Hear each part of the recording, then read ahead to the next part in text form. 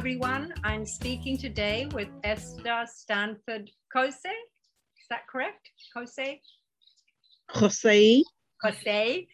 With Esther Yeah. Stanford Kose. Esther is a reparations legal expert. She works within the auspices of the Pan-African Reparations Coalition of Europe.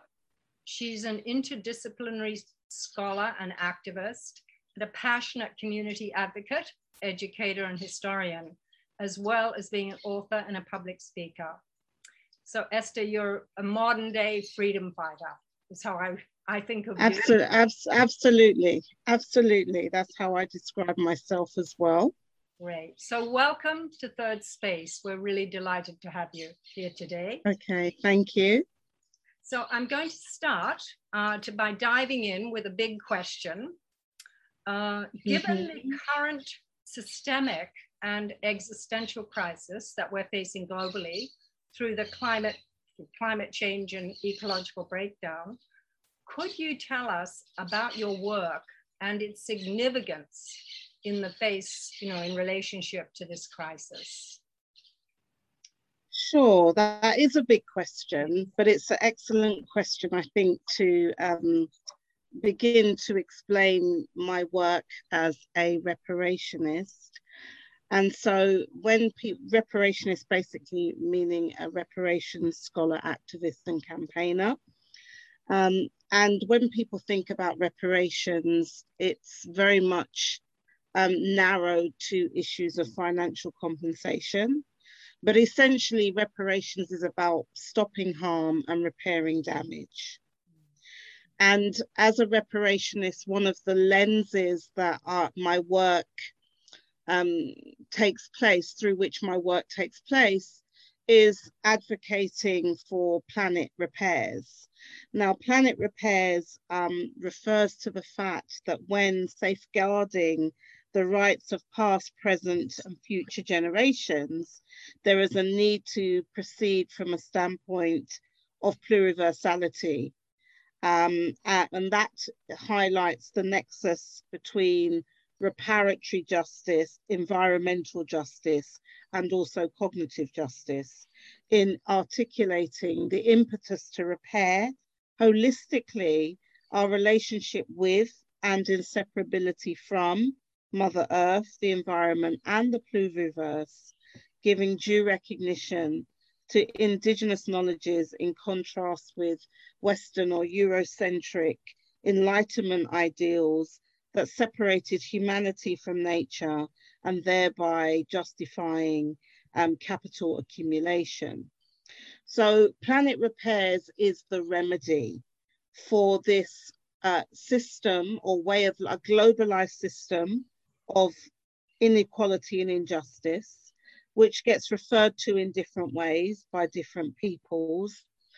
But it's referred to sometimes as global white supremacy, neoliberal globalization, capitalism are kind of other ways that people define a system of destruction and death that is about extracting and extractivism, and it is about commodifying people and Mother Nature and the very planet that we live on.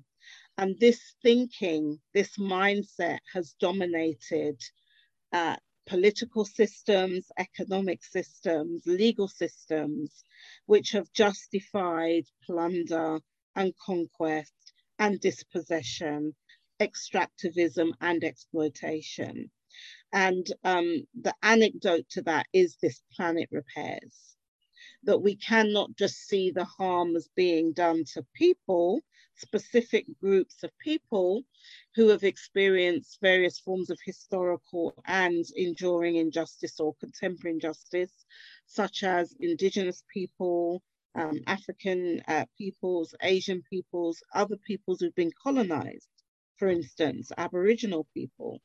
But it's also about recognizing the harm has also been done to our Earth Mother, that which sustains all life and which is described in many different ways by many different groups, societies, and cultures as well.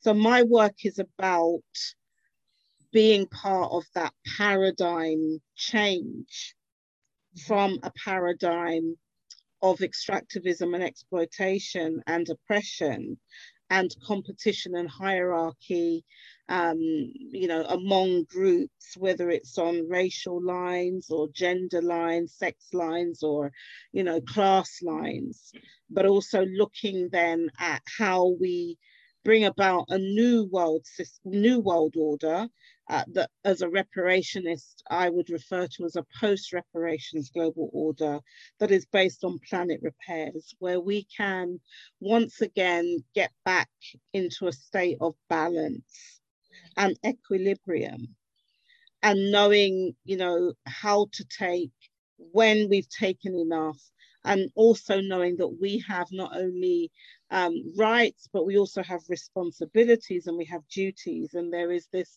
symbiotic relationship between people, human beings, and all other beings, you know, that we encounter on the planet and in truth in the cosmos.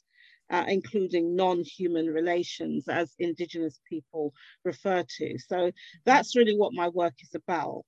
And it's a huge area of work because it really has no limits or boundaries. A reparations paradigm and lens is one that is totally holistic. It is about stopping contemporary wrongs and harms and abuses. But it's then about, it's not just about resisting the system and fighting against the system and what is the here and now. It's about prefiguring that new world, right. New relations, new communities, new ways of being, and actually relating to all people, but all life forms as well. Mm-hmm. That's huge and very comprehensive. That's what I've always, when I first discovered your work, actually, Esther, that's one of the things that really drew me to you, is the holistic nature of it, which obviously has foundations in your culture, right? In African yeah, absolutely. Culture. So I guess one of my, and I've encountered that. It's interesting. Part of my life, I've spent a lot of part of my life in India, and I've studied the systems there and philosophy, which also has an endemic holistic nature to it in the Dharma, philosophically. But and obviously the West, which is, as you said, it's the current global paradigm, really economically particularly, but the worldview of separation is so endemic. It's deeply entrenched, right, in our culture. So I wanted to ask you a little bit about what are the steps? I know you do a lot of education, but there's a huge gulf between what you're talking about and the actual, current. The actual end, the end goal that we're seeking, which is not necessarily the end, but it's a vision of a different world. And so the steps are, I mean, I work in order to accomplish this objective. I work in a very interdisciplinary way. I work with many different groups, organizations, and movements as well, because ultimately any type of social change, progressive social change, or any type of change requires people.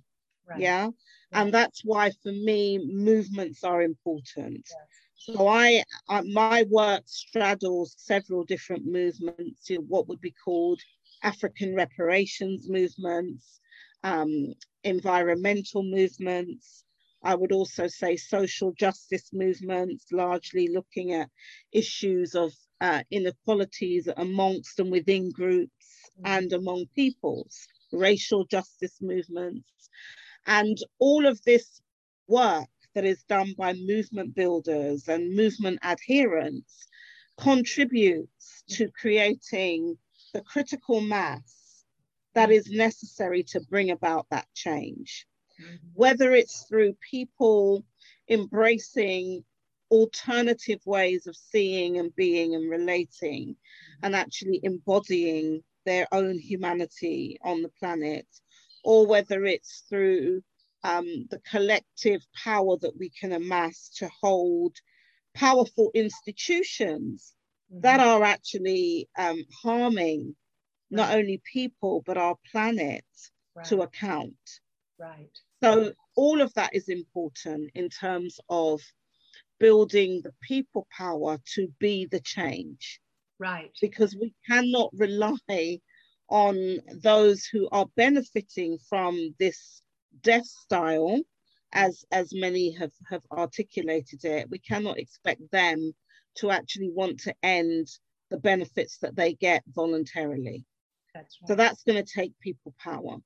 And so I say that because that then sort of helps explain why it's important to work, you know, across many different groups and organizations who are doing this work and making a contribution, and they are creating ripples. So my work, I do a large part of my work within African heritage communities globally. I'm based in London, but my work is international. So I work, you know, with communities on the continent of Africa, in Abya Yala, the so-called Americas, across Europe, also in Oceania and the Pacific, and also Asia.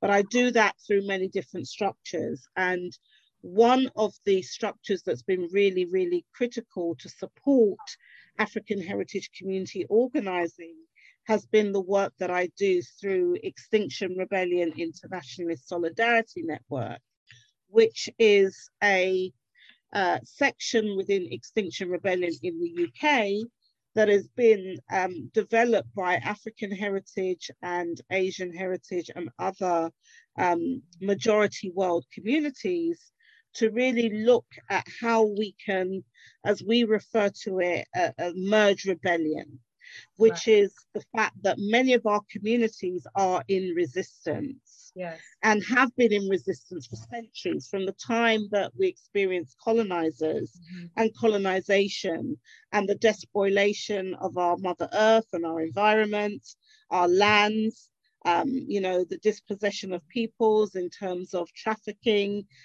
through enslavement and colonization, and now neo-colonialism. So the Extinction Rebellion International Solidarity Network was formed soon after Extinction Rebellion in the UK was formed in 2018 as a campaign of rising up.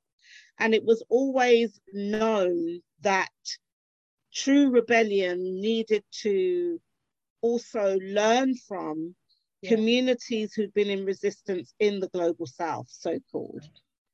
And so we worked with XR co-founders to form the Extinction Rebellion International Solidarity Network, which is the only space that's really led by, you know, what we refer to as majority world communities, that specifically looks at how we can merge the rebellion praxis that our different communities of resistance are engaged in, and how we can affect different types of internationalist solidarity, which is also a long-standing tradition of, you know, the majority population of Europe who are racialized as white.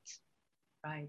There are long-standing internationalist solidarity traditions going back to the campaigns against chattel enslavement and colonization, anti-imperialist movements and so forth. And so our work is twofold. It is about catalyzing resistance and supporting and amplifying the voices of resistance of different community activists and their organizing structures in the global south, but then also working to do the same in Europe and to help communities in Europe also remember their own heritage of abolitionism in different ways, and to find common cause. So that work is about really, in terms of in XR, Extinction Rebellion, there are circles and each circle has a mandate, and the mandate of the Extinction Rebellion International Solidarity Network, which we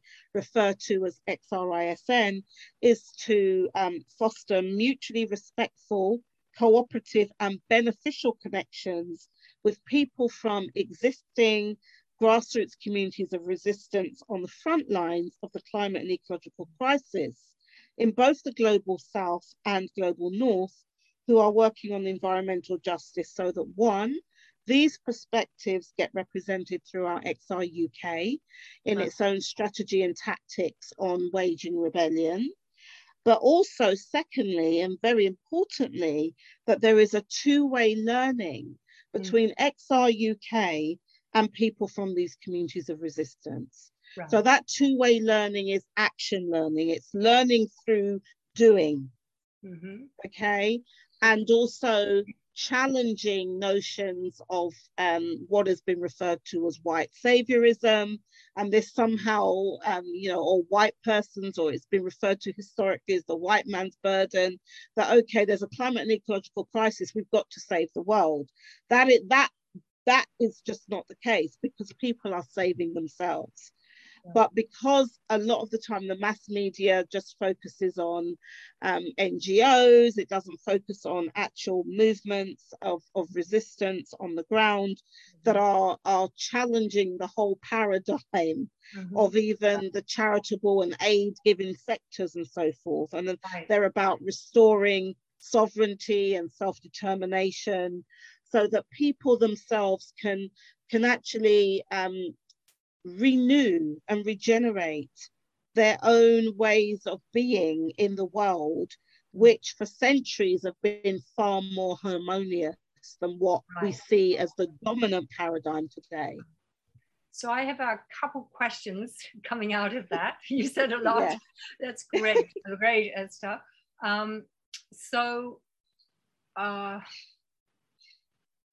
Yeah, so one thing that jumped out to me, the question I have is, I understand, and I've been part of XR, I've been part of the rebellion in the past. But one thing that strikes me about the coalition, the movement together, which is fantastic. I think that's very, very needed.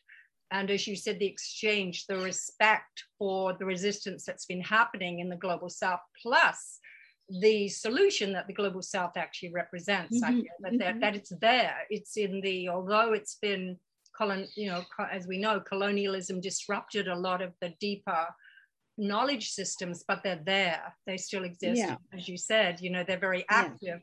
Yeah. So I have one question about that.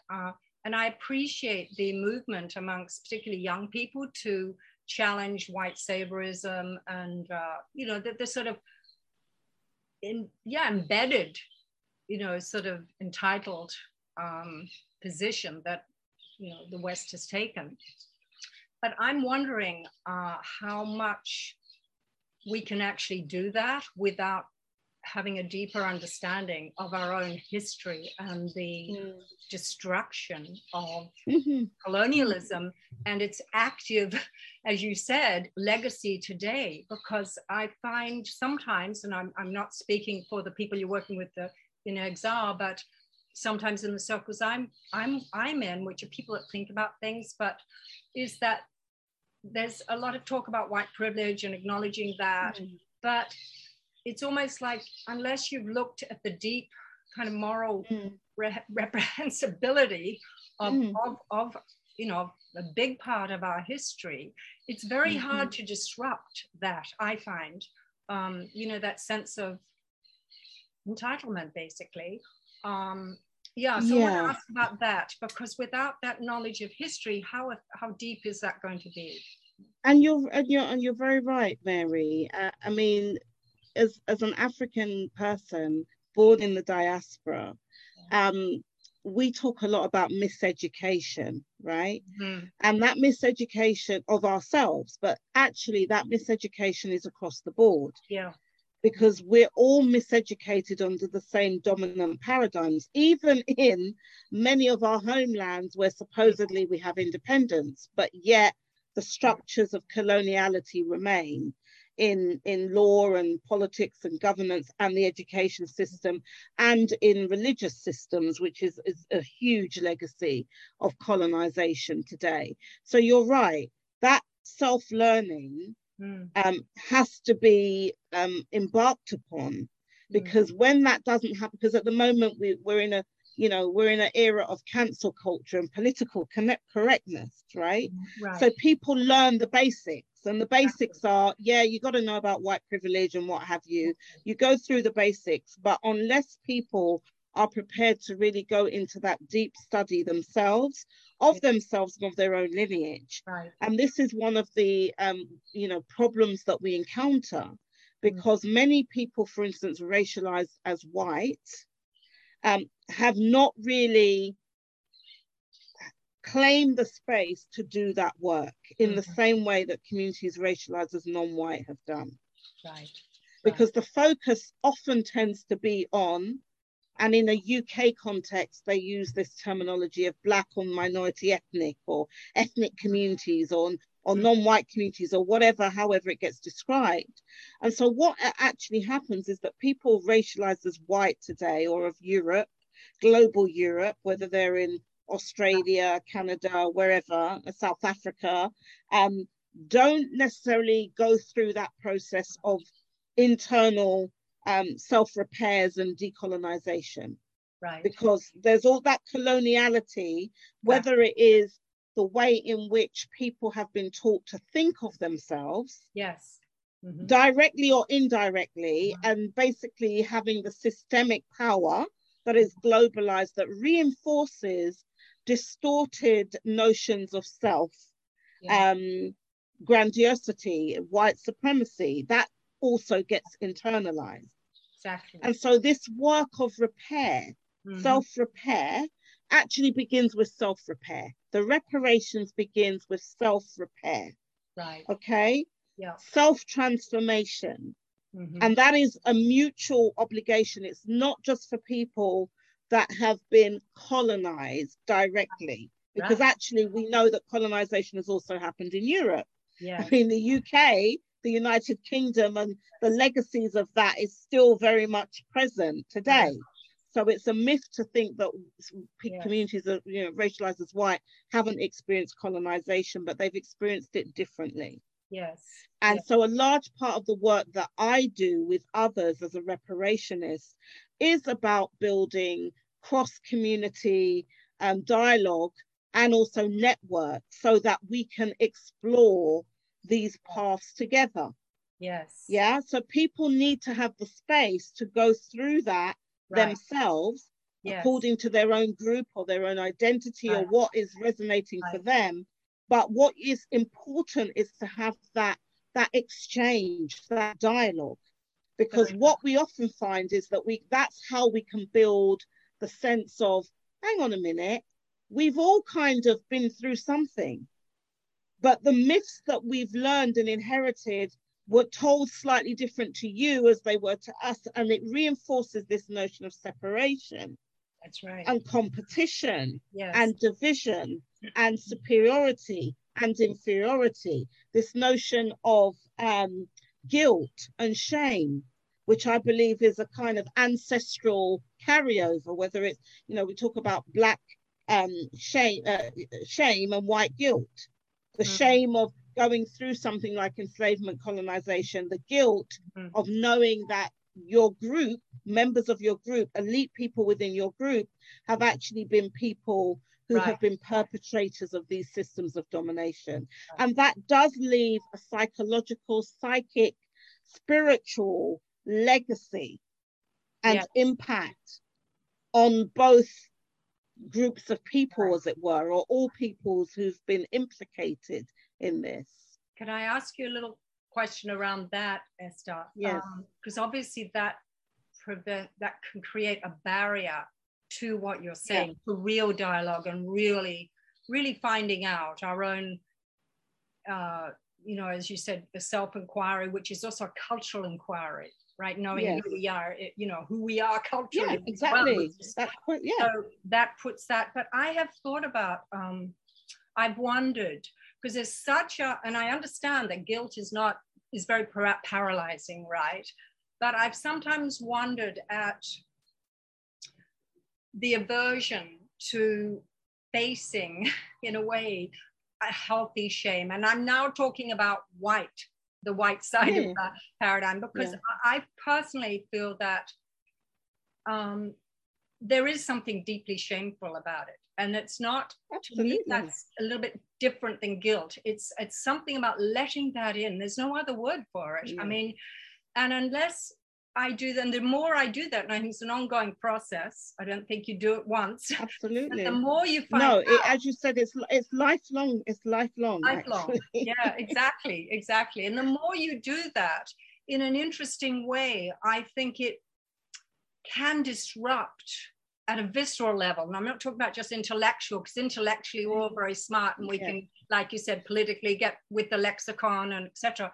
But viscerally disrupt that sense of superiority, of, well, we're more advanced, even materially, because we've earned it, kind of, which I feel like even if you can intellectually sort of disown that, at a visceral level, unless you let in, wow, what we're standing on in the West is there's an enormous amount of blood, as you know, under that. Absolutely. Unless we take that Absolutely. in, I think there can still be a layer, even of pride about, now I'm the one at the liberal edge, you know, acknowledging all this. Yeah. But I just think there's something very deep here that, and personally, my partner at Third Space, one of the things we want to do in collaboration, obviously, but is to bring into the schools a different kind of education about this. I mean, it's another topic, but I just no, it's very connected. And in yeah. fact,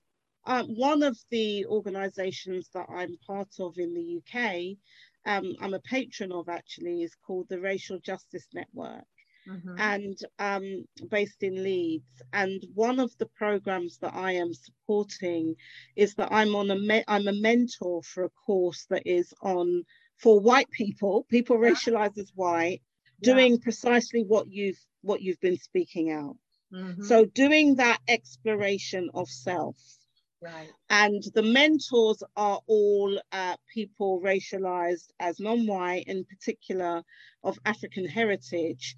And we're there to kind of provide a degree of quality control, but the sessions are for white people. Right. But then it's about, when all this kind of self-exploration is being done, how is that then translated back to action, movement building, showing genuine solidarity to actually help be the change. Right. And so that's why people like me, who are connected into life struggles, become really important in the process, because it's then about, okay, you've gone through this work, then these are the kind of ways in which, you know, would be good for you to demonstrate that actually it's not just, you know, a psychological reawakening or what have you, but it's actually about embodying that praxis in a way that is material, and in a way that is contributing to the struggles of different communities who've been experienced, you know, racism and other forms of imperialism, enslavement, colonization, genocide, and everything. Mm-hmm. And so I'm finding that quite an interesting process, because all the traders are white, but they've also gone through their own process of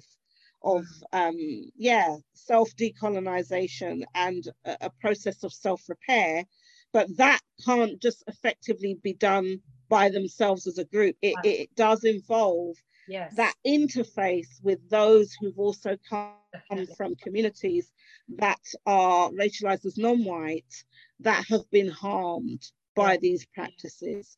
And that's where the checking in comes, and that authenticity in terms of a process where we are able to honestly explore the tensions that come up, the struggles that white people have, racialized as white, people racialized as white have, and also to give the space where they can actually discuss these issues without feeling as though they are wrong, or they're not going to be told off because they say something that might not be politically correct, which is the kind of you know, environment that we live in today, where people then become sometimes just a bit fearful of saying something because it might be the wrong thing.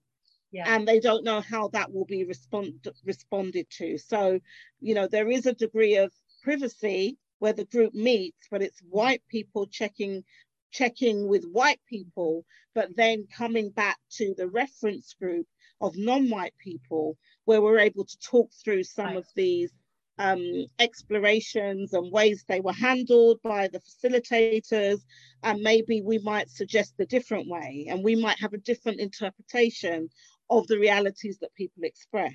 Yeah, no, that's and I think it's quite, you know, I've done work like that in the past.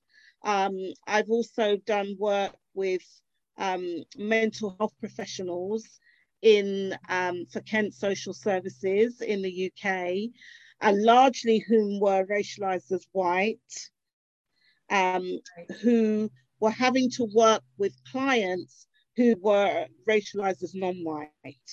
And part of this was part of race and equalities training, which I didn't just do the standard stuff of, well, this is what the law says, this is, you know, all the terminology and blah, blah, blah. But it also involved the people themselves going through an exploration of their own identity and who they are and what is the history and baggage. And what I found was that a lot of the white people that I was working with had never actually had the space or thought it was important to discuss identity because, you know, they were the norm. Yes, exactly. So, and then conversation, well, I'm not white, you know, I don't identify with that. I don't even identify with necessarily the country I was born or what have you. And that becomes a way of exploring the privilege and the power and why that matters, but also looking at the processes of developing a healthy white identity. That's very, no, that's profound, actually. Yeah, because there's a lot of, there's what's called racial identity theories that have been developed by psychologists.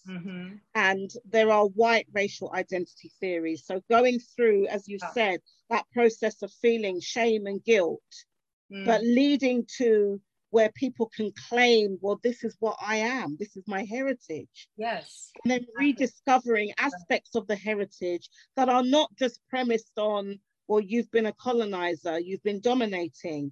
There are also legacies of resistance where people, you know, stood up and they challenged forms of oppression within the group that people can hold on to as an example of what to be and how to be. That's and how to kind of embody themselves today. I would think that's very important to have those two connected, because my experience a little bit has been we're quick, when I say we, those of us racialized white who are thinking about all this, to identify with the abolitionists, to quickly identify with that without the other. But I can I appreciate what you're saying, because without the other, they have to go through that process. And what was interesting is that for me, as being, you know, a Black woman of African heritage, you would have thought there was kind of, you know, reservations about people speaking up. But they didn't, because it's about creating an environment where they knew I wasn't going to come up with, well, why did you say that? Or why are you thinking that? Or that's not correct. People were free to express that reality and felt safe to do so, which I think is also important for people kind of having the courage to actually go beyond what they've been taught. And also to become what others have, you know, theorized and articulated as being race traitors. Because it does require one to be a race traitor in the sense of abolishing the notion of whiteness and the negative aspects of what that stands for. But for people who are racialized as white, if you say we're going to abolish whiteness, then that has to be replaced with something. And that work is also, we've got to pay attention to what do we replace it with. Well, this leads me to another question, because I feel part of the big problem with the current paradigm is it's such an intensely secular paradigm. And I'm not talking about religion necessarily, no, but I'm talking about that sensibility of yeah, wholeness, of interconnectedness of life that is so alive in Indigenous and global South traditions. Right. And the despiritualization, as exactly. it's been articulated. Yeah, exactly. Because I feel with that, the absence of any kind of sensibility is the only thing. Real sensibility, not a more sort of superficial. There's quite a lot of that too, but an absence of that makes an appreciation of a different paradigm quite difficult, I think.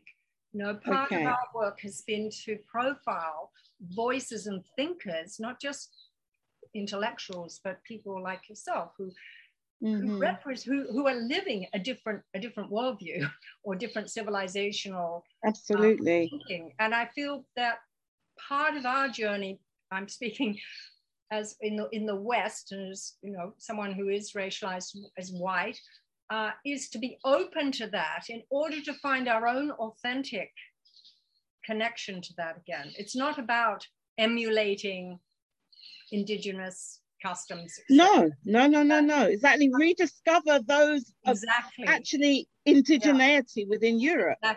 Exactly. And a lot of the time, those traditions were demonized. People were also persecuted. Let's so-called witches, for instance, who were often women who were very in touch with the earth, very in touch with nature, herbs, healing, and knowing the science of life. Exactly. And who were able to put together what people would call perhaps potions and things like that, which they were not. They were healing remedies. Yes. But women like that, and those who believed in that way, whether they were women or not, were persecuted. Yes. So it is about and that's why knowing one's story, one's history is important. Right. Because what's important is going back into one's own lineage. And what you often find is that there's some relative, in the not so distant past that stood out because they dared to go against the grain, and they were perhaps ahead of their time because they did not conform to what was the status quo. Right. And it's finding those living examples, not just the big heroes and sheroes that, but we all have them within our families, and they're people who are like us and who we feel intimately connected to. Right. So that's a key part of the journey, to remember, to remember. Right. And to remember. Yes, and no, exactly. And I feel, and for me anyway, the path to that has been, and there's obviously many paths, has been opening up, I think, and studying with global South thinking, or not just global South, but Indigenous thinking, but Asian thinking, to as I said, and living it.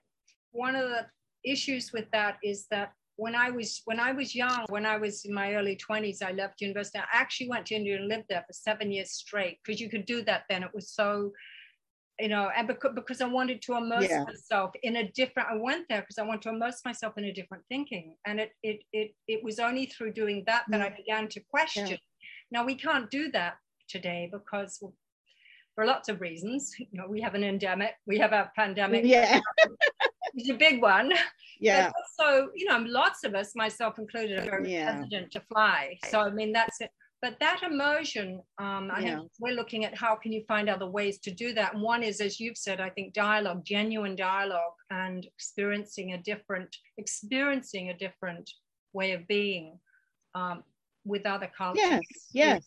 Is important. And that's why we as African reparationists, and particularly the movement that's coming out of the UK, we emphasize the pluriversality. It's because it's recognizing that it's a multipolar world. There are many worlds within the world, and different ways of being and inhabiting the earth, Mother Earth, the different value systems and the cultures as well. And part of what colonization did was to make those cultures that are more ancient feel as though they were less than. Exactly.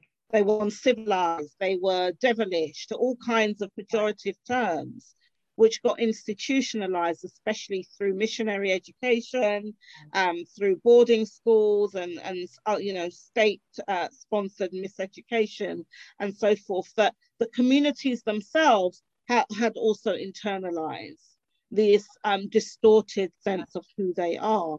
But the process of repair is not a futuristic thing. It's intergenerational. The movement that I'm part of fundamentally as a reparationist is intergenerational, and it recreates itself. And there's the African section, which I refer to as the International Social Movement for African Reparations, but that's part of a wider what's referred to as the People's Reparations International Movement, which is everybody else who's going through processes of repair. And the vision that some of us have of this, you were speaking earlier about, well, what are the steps? And it's good to know what the vision is, because for me, it's about a post-reparations world order. And because I'm an African woman, then I try and conceptualize that using African philosophical norms and concepts and value systems.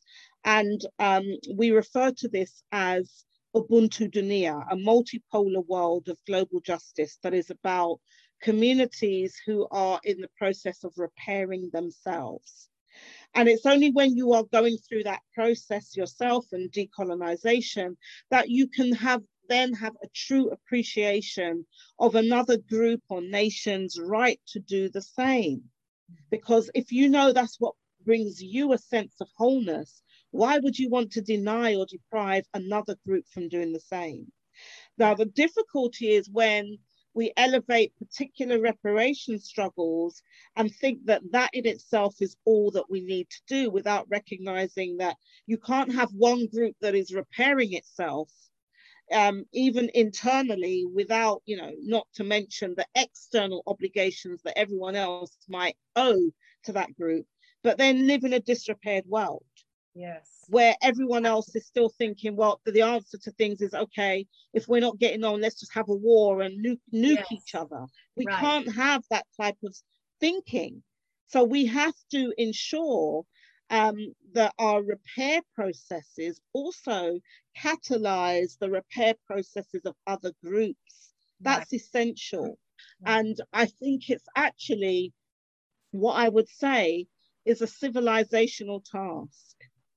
It's a civilizational duty, and it's particularly relevant to African people, because we are mothers and fathers of human civilization. All life, human life, evolved in the continent that we now call Africa. And so to be African is to be human.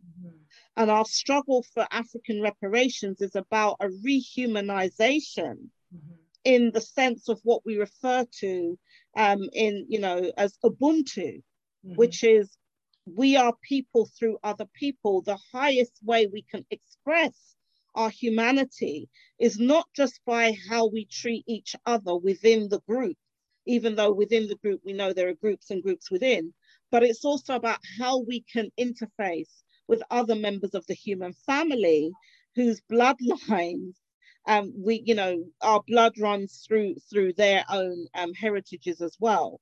And so that vision is of a multipolar world that's pluriversal, that is communities repairing themselves, engaging in what some would call today deep adaptation or transformative adaptations, being the change, rethinking the economy, restoring notions of a gift economy, for instance, that's not based on just extracting and commodification, but is based on recognizing that Mother Earth is living, you know, and that every time we take from her, we're taking from ourselves, because we are in relationship.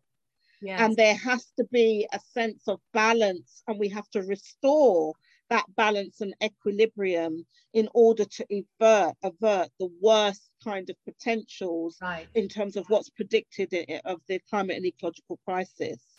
And within that Ubuntu Dunia, we as African heritage communities, we know that Africa is key, because a lot of the resources that are being used to further this system that indigenous peoples in Abya Yala, north of Abya Yala, refer to as Waitiko. From an African center perspective, we talk about a Urugu mindset. It's basically an incomplete being. Waitiko talks about this cannibalizing spirit that, you know, eats up everything, devours everything. That's right. But the only way that we can, you know, part of eradicating that is also for us building the repair within our own areas that we have come to inhabit. And so a lot of indigenous movements, Aboriginal movements, for them it's about sovereignty. They might not use the language of reparation, but when they talk about restoring sovereignty, it isn't sovereignty based on a Westphalian model of statehood. It's not actually about states. It's about, you know, being in harmony again with Mother Earth and all of our relations, and reinstituting systems of, you know, the economy, our politics, our legal systems, our governance structures, that don't actually lead us to the precipice that we're on right now.